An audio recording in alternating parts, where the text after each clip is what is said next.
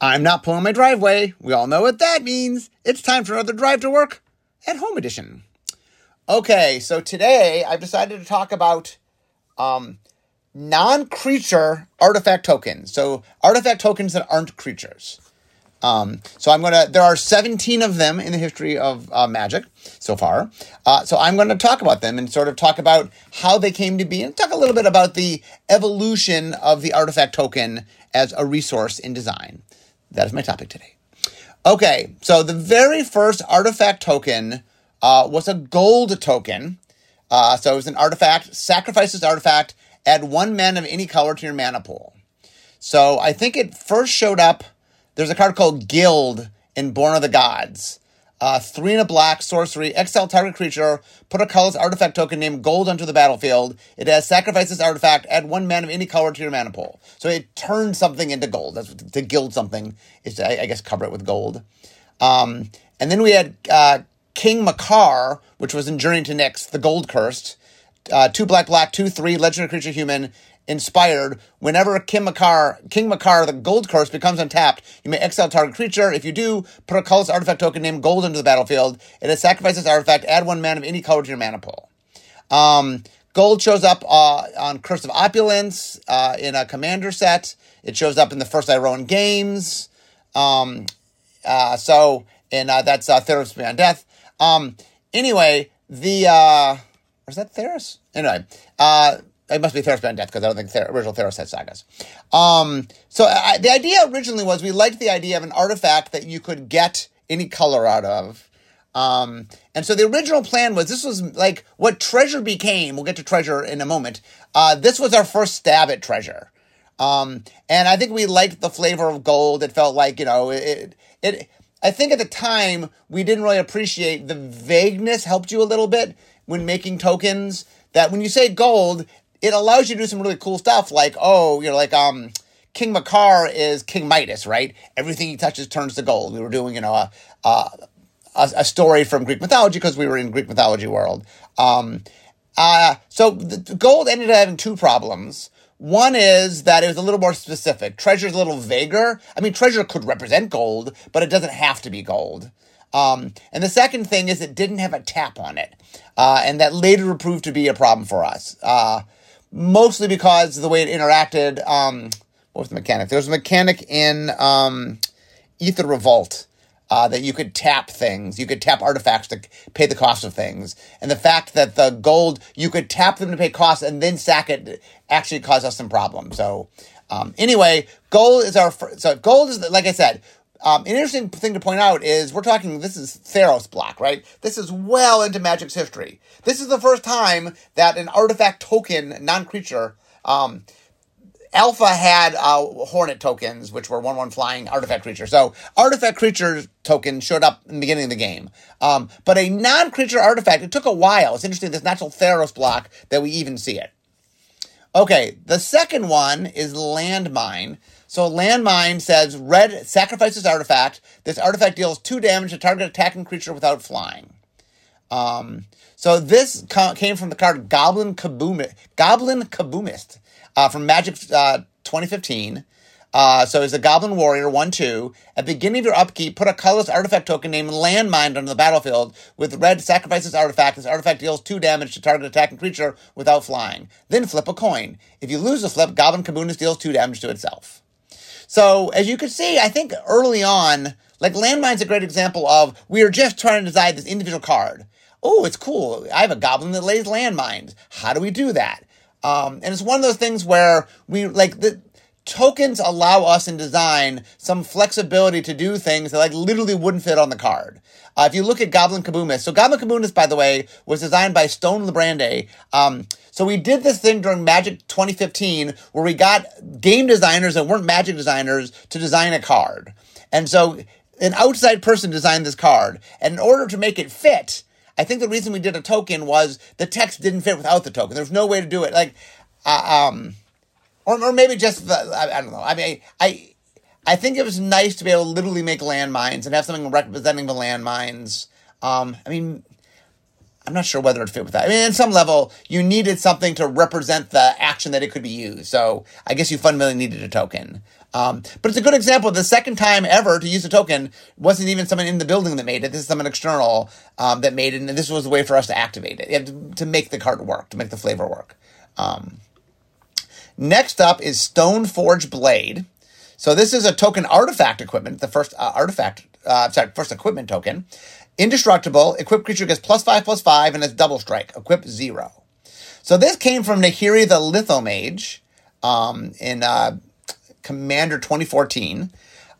So she was 3 white, Planeswalker Nahiri, 3 loyalty, +2, put a +1 white core creature token onto the battlefield. You may attach an equipment you control to it. -2, you may put an equipment card from your hand or graveyard on the battlefield. Or -10, put a colorless equipment artifact token named Stoneforge Blade onto the battlefield. It has indestructible, and it says what it does. Nahiri Valen's Master could be your commander, because this wasn't a commander thing. This is another good example where Nahiri, we were trying to get the flavor of Nahiri. Nahiri, her whole shtick is she can make things out of stone. That's what a lithomancer is.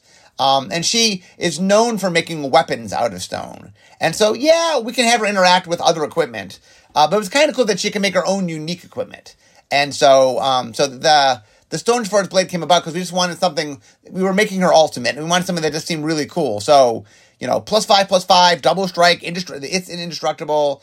The equipment's indestructible. It's got equip 0. It's just you sort of make this super powerful thing that can help tilt the game. And so that seemed like a different way to do an ultimate. That just, like, one of the things about designing Planeswalkers is, like, it's tricky making ultimates, and a lot of time you go down similar space. So we were trying to branch out. So it's interesting to me. Okay, the third time we've ever done, non-creature artifact token was, we were just trying to make a better ultimate for a Planeswalker. Okay, next up. We get to clues. Okay, so now, I think gold was our first attempt to make something that we thought had some utility to it. So clues came about. So clues were in Shadows over Innistrad. So what happened was we had gone back to Innistrad, and we decided we wanted to have a little bit of a different feel to it. So instead of the normal sort of gothic horror we had done the first time we'd visited in the original block, we did what we called cosmic horror, which is a different style of horror. And a big part of cosmic horror is unraveling mysteries. And so we liked the idea that we wanted there to be a mystery element to it. So I don't know if you guys remember it, but Jace was the face of the set, and he wore like a trench coat, like a detective. So I think what's going on is we really wanted, we were trying to sort of get the flavor of investigation into it. And I think what happened was, I think the earliest version of investigation was drawing you cards. And what we found was it was just a little bit too efficient. And we're like, okay, is there something like, can we give you less than a full card was basically the question. And clues was the answer saying, okay, well, what if we give you something that requires more resource to, like, it's a card, but it's a card that requires you investing something in it. And then once we realized that, like, that was the answer. That's how we can make a lot more investigate cards, was making clues something that was not a full card. Now it ended up, they played really well. Players really liked them. And clues, I mean, like I said, I know we sort of messed around a little bit with gold, and kind of in the back of our heads, we were thinking, maybe gold could be something we use from time to time. But what clues said is, like, artifact tokens can be not just a one-of thing, it can be a mechanical thing. Like, investigate became a mechanic in the set, and clues enabled the whole mechanic. Now, interestingly, I think if we had it all to do over again, I'm not sure whether we create the keyword action that then makes the token. Like, you notice our other ones in this bulk, you just make it. Make food, make blood, make treasure. But this was early on, like I said. Clues came about because they were an answer to how to solve investigate. Investigate wasn't the answer to how to solve clues. It went the other way. Anyway, clues have been very successful. I mean, clues were very successful in showing what we could do with artifact tokens in a way that was much more structural. And so it gave us some ideas, as you will see. Next up, chronologically, is the Ethereum Cell. So Ethereum Cell is an artifact token. Tap, sacrifice this artifact, add 1 mana of any color to your mana pool. So this is on Tezzeret the Schemer in Aether Revolt. So 2 blue, black, a Planeswalker Tezzeret, loyalty 5. +1, create a colorless artifact token named Ethereal Cell with what I just said. -2, target creature gets +X minus X until end of turn where X is the number of artifacts you control. -7, you get an emblem with the beginning of your combat in your turn. Target artifact you control becomes an artifact creature with base and power 5/5. So this is another example where we were trying to do something, and we liked the idea that he could do something that made a low-value artifact. It's something that was an artifact token that had some use but wasn't as powerful. But the fact that later on his ultimate could turn those little things into 5/5 creatures felt pretty cool. And it also allowed you in the early game, like one of the things with Planeswalkers is you want the plus ability usually, and sometimes the minus ability, to be something that can help you early game so that you can sort of survive to build up to the point where you get to the ultimate. Now note, this is the first time we do essentially what ends up being treasure. I don't think, so when was this? This was in Aether Revolt. Treasure doesn't happen to Ixalan. So, yeah, it's possible if treasure had existed, when this is essentially treasure, that we maybe would have done a treasure. I'm not sure, but that you can sort of see us starting to revolve around. And it's interesting that we didn't do gold. I mean, first of all, gold didn't fit flavor-wise, but that we added a tap into it. You can tell like that's something we wanted. Which brings us, by the way, to treasure. So treasure, tap, sack this artifact, add 1 mana color to your mana pool. So these first show up in Ixalan. Basically what happened in Ixalan was we had pirates. And we were trying to represent the pirates. And one of the things we realized was we had seen what Clues had done, and we had messed around a little bit with gold. Like we knew the idea, and with Tezzeret, we knew the idea of an artifact thing that made mana was super useful, just generally useful. And so I think this time we got a little smarter. Rather than call it gold, gold had a name, we called it treasure. I think early on we had messed around with just using gold, and then realized what Aether Revolt was doing its thing, that it needed at the tap on it. And then we said, okay, well, let's go more generic. Like, we sort of also learned that one of the problems with gold is so specific when you're trying to do cards, if it kind of didn't match the flavor, it caused problems. Where treasure is nice in that treasure can be gold, treasure can be whatever you want it to be. And we've used treasure in a lot of different sets. Like, you know, in Infinity, it's a keychain, or, you know, like, you can do a lot of fun things that, like, well, what do people treasure? So it's a little more open-ended. Treasure is definitely proven to be a very valuable tool. One of the dangers of treasure is that the reverse is we liked it so much, and it's so much utility that I think we overused it a little bit, and we're now pulling back a little bit on treasure and being careful about how often we use it and where we use it. And a lot of time now, treasure's coming into play tap, so you can't use it that same turn. But anyway, treasure was a huge hit, and I really think that treasure, like Clues sort of opened the door, if you will, but treasure really beat down the door and said, this is a cool thing that we should be doing more of. Okay, next up is food. So Throne of Eldain, so food is 2 and a tap, sacrifice artifact, you gain 3 life. So we were working on, I think food came about, not in vision design, but in set design. One of the things that came up during vision design and then got like set design, we were doing a lot of tropes, like, oh, we're doing fairy tales. Well, what happens in a fairy tale? And then we found like, oh, well, you know, there's a gingerbread house, or like the Little Red Riding Hood has a basket of goodies, or there's just a lot of stories where food played a role. And so the idea of how do we represent food, like food, and the idea of tying food to life gain seemed pretty cool. Like in many, many games, the idea of I have some sort of energy of some kind and it lowers, and then I need to have food to raise my energy. Elf needs food badly. And this really played into that in a nice, clean, simple way. Now, one of the challenges of making food is it slows down the game. Like if we make food too plentiful to get, games just take longer. So one of the things that we've done in sets that use food, I mean, Throne of Eldraine being the big one, is making sure there's other resources for food. That food has meaning over and above just being a life gain. That there's ways to use the food. There's some fun cards in Throne of Eldraine where you can use the food to kill other creatures or to drain things. Or there's a lot of different ways to use food in a way that is can help you help the game end rather than help you stall the game from ending. So anyway, we had clues, we had treasure, we had food. All of them proved to be really super flavorful, and definitely sort of cemented the idea that artifact tokens have design value in a way that can be used structurally in a larger sense. Not just, I mean, we still do one of tokens, but it really said that this is a resource we could use in a larger context. Okay, so the next one, this is a one of Feather.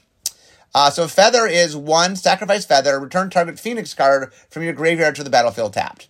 So this was on, in Ikoria, Everquill Phoenix. So 2 red for 4/4 Phoenix. Mutate 3 red. If you cast a spell for its mutate cost, put it over or under target non-human creature you own. They mutate into the target creature on top, plus all abilities from under it. Flying, whenever this creature mutates, create a red artifact token named Feather with 1 sacrifice Feather, return target Phoenix card from your graveyard to the battlefield tapped. So the interesting thing here is I'm not quite sure why they use a token. This is an interesting question about... I'm sort of wondering about why exactly did we use a token. I don't know whether this was a space issue or whether it was just a cool flavor issue. I think the idea they liked is... Oh, actually, I know what it was. They were trying to reward you for mutating, and like one of the things about artifacts is when you can offset something onto a singular artifact, most of the time here we're writing what the artifact does. You're not saving that space, but you are... It allows you to say, oh, as a one-time thing, you can do something, and then there's a memory aid for that one-time thing. That's one of the biggest things about tokens in general is I'm going to do something. There's memory issues. I have to remember it. It's not easy to track on the card, so we make it as a separate thing. And Feather's a good example where, okay, we want you to mutate it. We want a reward, but it needs to be a simple reward. And so using an external game piece, I think, made it easier to do that. Yeah, the other thing that's funny is one of the things we've learned is whenever you make a token, it exists now. So like Feather exists. Now clearly Feather's tied to Phoenixes, so it is not like we're going to make a bird deck and just throw feathers in. But I don't know if we ever make other Phoenixes, ever we make a callback. It's fun to think about, can we do callbacks?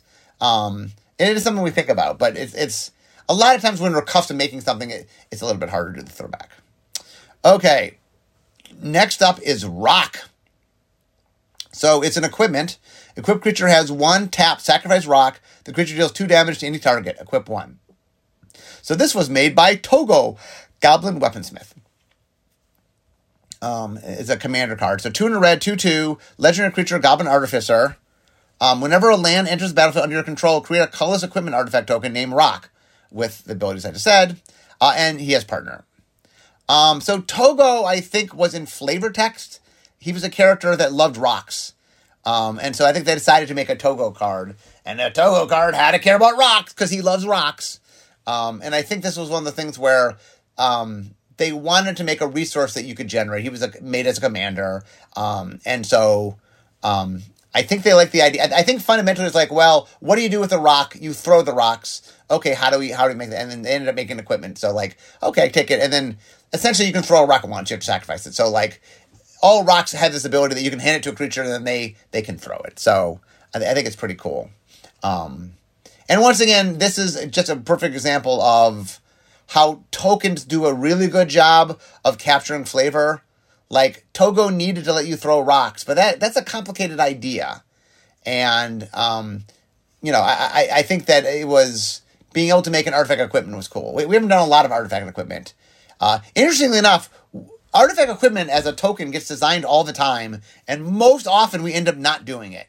Like I said, there's a few that we have done, but it's one of those things that like always sort of come up, and then like, do we need this? And we end up not doing it. So it definitely something we've tried a lot that is actually seen in print not that much.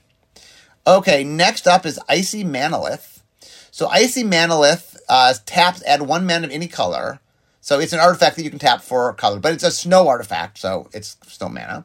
And Svella Ice Shaper, so this is from Kaldheim. 1 red green 2/4 legendary snow creature Troll Warrior. 3 and tap, create a colorless snow artifact token named Icy Manalith. 6 red green tap, load the top 4 cards of your library. You may cast a spell from among them without paying its mana cost. Put the rest on the bottom of your library in a random order. Also, by the way, see, there's another one. Replicated Ring, also snow artifact, tap for any one color. And that came from Replicating Ring, snow artifact 3. Tap, add 1 mana of any color. At the beginning of your upkeep, put a night counter on Replication Ring. Then if it has 8 or more night counters, remove all of them and create 8 colorless snow artifact creature tokens named Replicated Ring. With tap, add 1 mana to any color. So interestingly, they're both snow artifacts that do the same thing. I guess they just wanted different cards at different flavor. A lot of times when we have 2 cards that do the same thing, we will connect them and make it the same token. My best guess here is they had flavor they really liked, and they had the space for the token, so they made 2 tokens. Interesting here is this one is a reusable token. There's not a lot to see. There's equipment. So of the stuff we've talked about, we've done equipment before, but you'll notice that most of the artifact tokens require sacrificing. Gold you sacrifice, landmine you sacrifice, clues you sacrifice, Ethereum cell you sacrifice, treasure you sacrifice, food you sacrifice, feather you sacrifice, rock essentially you sacrifice. I mean, really only Stoneforge Blade, and like I said, that is an ultimate of a Planeswalker. So Icy Manalith and Replicated Ring really were the first in a while to say, we're not super powerful, we're not, it produces mana, so it's a mana rock, but it's something that we have some reusability. And that, by the way, is space we've used a lot less. Most of our things, essentially, we use the artifact token as a means to sort of be a delayed spell. Like, this artifact has potential to do this effect, and you can save and use it when you want to use it. But usually it's a one-time thing, is how majority of artifact tokens get designed. So it's interesting to look at something like Icy Manalith and Replicated Ring and say, oh, wow, there's space. And as you'll see, we start getting a little bit more into artifact tokens as objects and things that you reuse. Okay, next up is Icing Death Frost Tongue. So it's a legendary artifact equipment. Equipped creature gets +2/+0. Whenever equipped creature attacks, tap target creature defending player controls, equip 2. So this comes from Icing Death Frost Tyrant from Adventures in Forgotten Realms. This is a D&D Dungeon Dragon. 2 white, 4/3 legendary creature dragon, flying vigilance. When Icing Death Frost Tyrant dies, create Icing Death Frost Tongue, a legendary white equipment artifact token with equipped creatures get +2/+0. Whenever equipped creature attacks, tap target creature defending player controls, and equip 2. I think this is a top-down design from Icing Death from Dungeons & Dragons.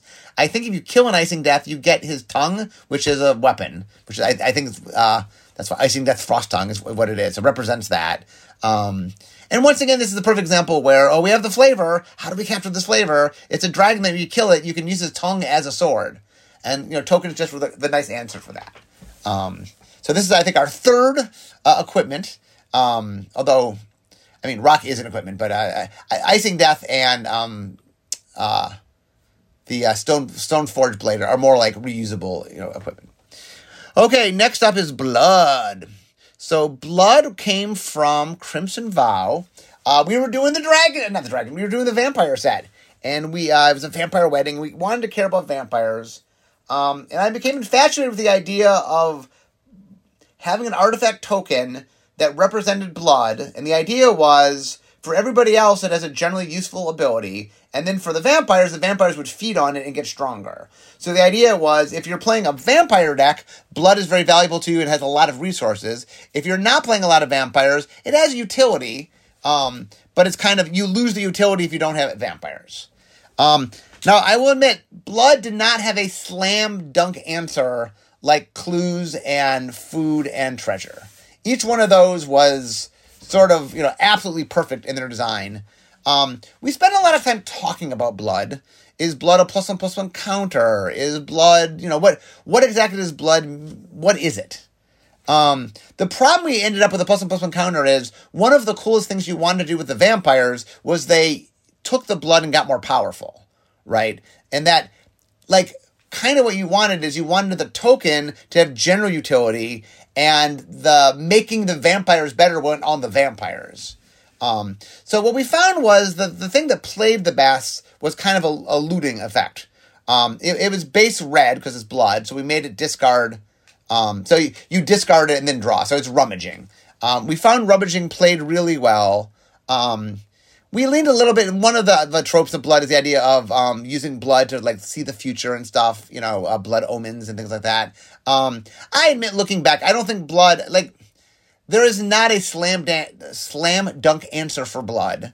I think what we chose plays really well, and the idea of having blood that vampires can feed on itself was really flavorful.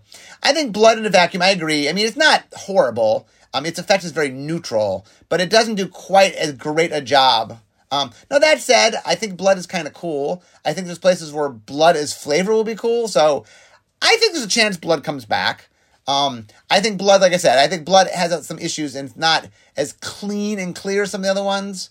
But it does play well. And like I said, I think blood as a flavor is pretty cool. There's a lot of cool things you can do with it.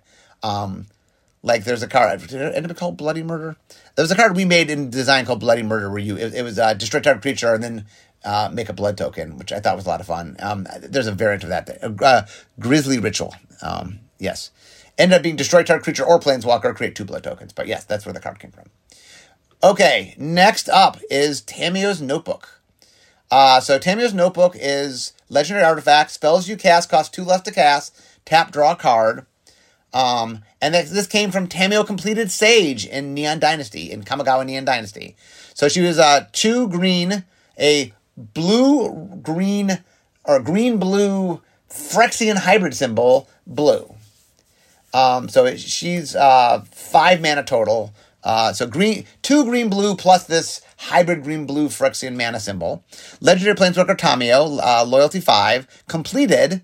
You can pay the hybrid cost with green, blue, or 2 life. If life was paid, Planeswalker enters with 2 fewer loyalty. So you can play with less mana, but you lose some loyalty. +1, tap up to 1 target artifact or creature. It doesn't untap during its controller's next untap step. -X, exile target non-land permanent card with mana value X from your graveyard. Create a token that's a copy of that card. Or -7, create Tamiyo's Notebook. This is another example of, this is kind of like Nahiri, where we were trying to make a fun ultimate. We wanted to make something that was really cool. And we've done a lot with, what are the orders called? I'm blanking on them. You guys know what I'm talking about. When you make an enchantment, and they're they're not technically enchantments. They are, I'm blanking on the name of them. But a lot of times when we make something from a planeswalker, we want to make something permanent, and we use those. But the idea of making things that are more tangible, that can be destroyed, that are more functional objects, seems really cool. And I think there's a lot of flavor there. I think you will see more planeswalkers or legendary creatures making objects that they get represented by tokens. I think there's a lot of design space in that. That's very exciting to me. Next up, Volo's Journal. So, legendary artifact, hexproof. Whenever you cast a creature spell, note one of its creature types that had been noted for this artifact. Volo, Iterant Scholar. This is from the Dungeons & Dragons set that came out this summer. 2 in a blue, legendary creature, human wizard, 2/3. When Volo enters the battlefield, create Volo's Journal, a legendary colors artifact with blah blah blah, with hexproof and this ability. 2 and tap, draw cards for each creature type noted for target permanent you control, and name Volo's Journal. So interesting, this one, Volo's Journal was done as a means to keep track of things as a tracker. So this is, it just was the easiest way and most flavorful way. Volo's known for having his journal. Volo's Journal is one of the books you can buy in Dungeons & Dragons. That lists all the different creatures and stuff. So I think they wanted a Volo's Journal, and there was a neat way to sort of keep record of what the mechanic wanted to scale. We probably could have put a token on the card, but I think this was just more flavorful. So, and we were more willing now to make artifact tokens. Next up, Power Stone. First shows up in Dominar United, but mostly is in the Brothers' War. So Power Stone, token artifact, Power Stone. Tap, add colorless mana. This mana can't be spent to cast a non-artifact spell. I talked a lot about the making of this in my Brothers' War podcast. It went through a bunch of different changes. I think this is another example of, we were telling a story. We really wanted to represent the Power Stones. They play a really big role in the Brothers' War.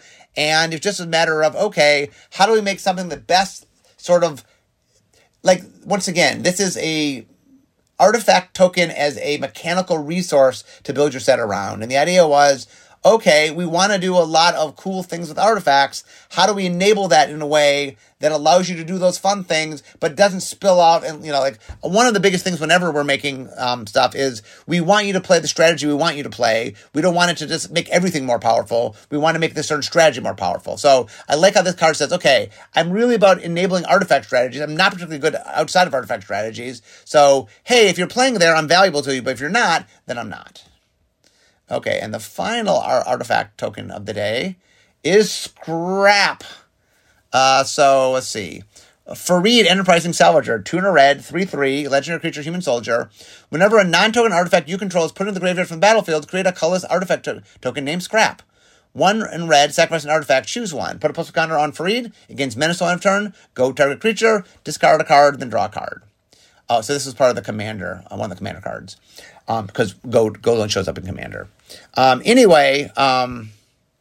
So one of the cool things about Scrap is it doesn't do anything. It is an artifact that's just an artifact. And I know whenever we always talk about stuff like this, we have made the null thing in the past, and it just didn't make it to print. Usually what happens when we make something, we tend to have to do, even if it's minor, just so like it has some utility. But I think here I think they were just trying to make Fareed as fun as it can be, and so I think if this was part of a larger, like if this wasn't just in a commander deck, if it was part of like a limited environment, we'd be much more likely to make Scrap do something that had a little bit of meaning. But I think because it was really just made in the vacuum to be a commander, that's made Scrap to do nothing. So. Anyway, guys, that is the look through all the, emblem. Emblem's the word I couldn't remember. So emblem is what Planeswalkers make. Sorry, I could not think of that word. But anyway, hopefully today what you see is like artifact tokens, especially non-creature artifact tokens, are a really interesting tool. And as you look through the era, like they started as being kind of one of things, and then we started crafting around them, and we build mechanics around them, and now we're starting to make unique objects out. We're using them for flavor purposes, and so I think non-creature artifact tokens have a bright future, and that if I do this podcast a couple years from now, I think it would be more than one episode. I think I see a lot of potential in this. I do think you will see more non-creature artifact tokens in Magic's future. But anyway, guys, I'm at my desk, so we all know what that means. It means it's the end of my drive to work. So instead of talking magic, it's time for me to be making magic. I'll see you guys next time. Bye-bye.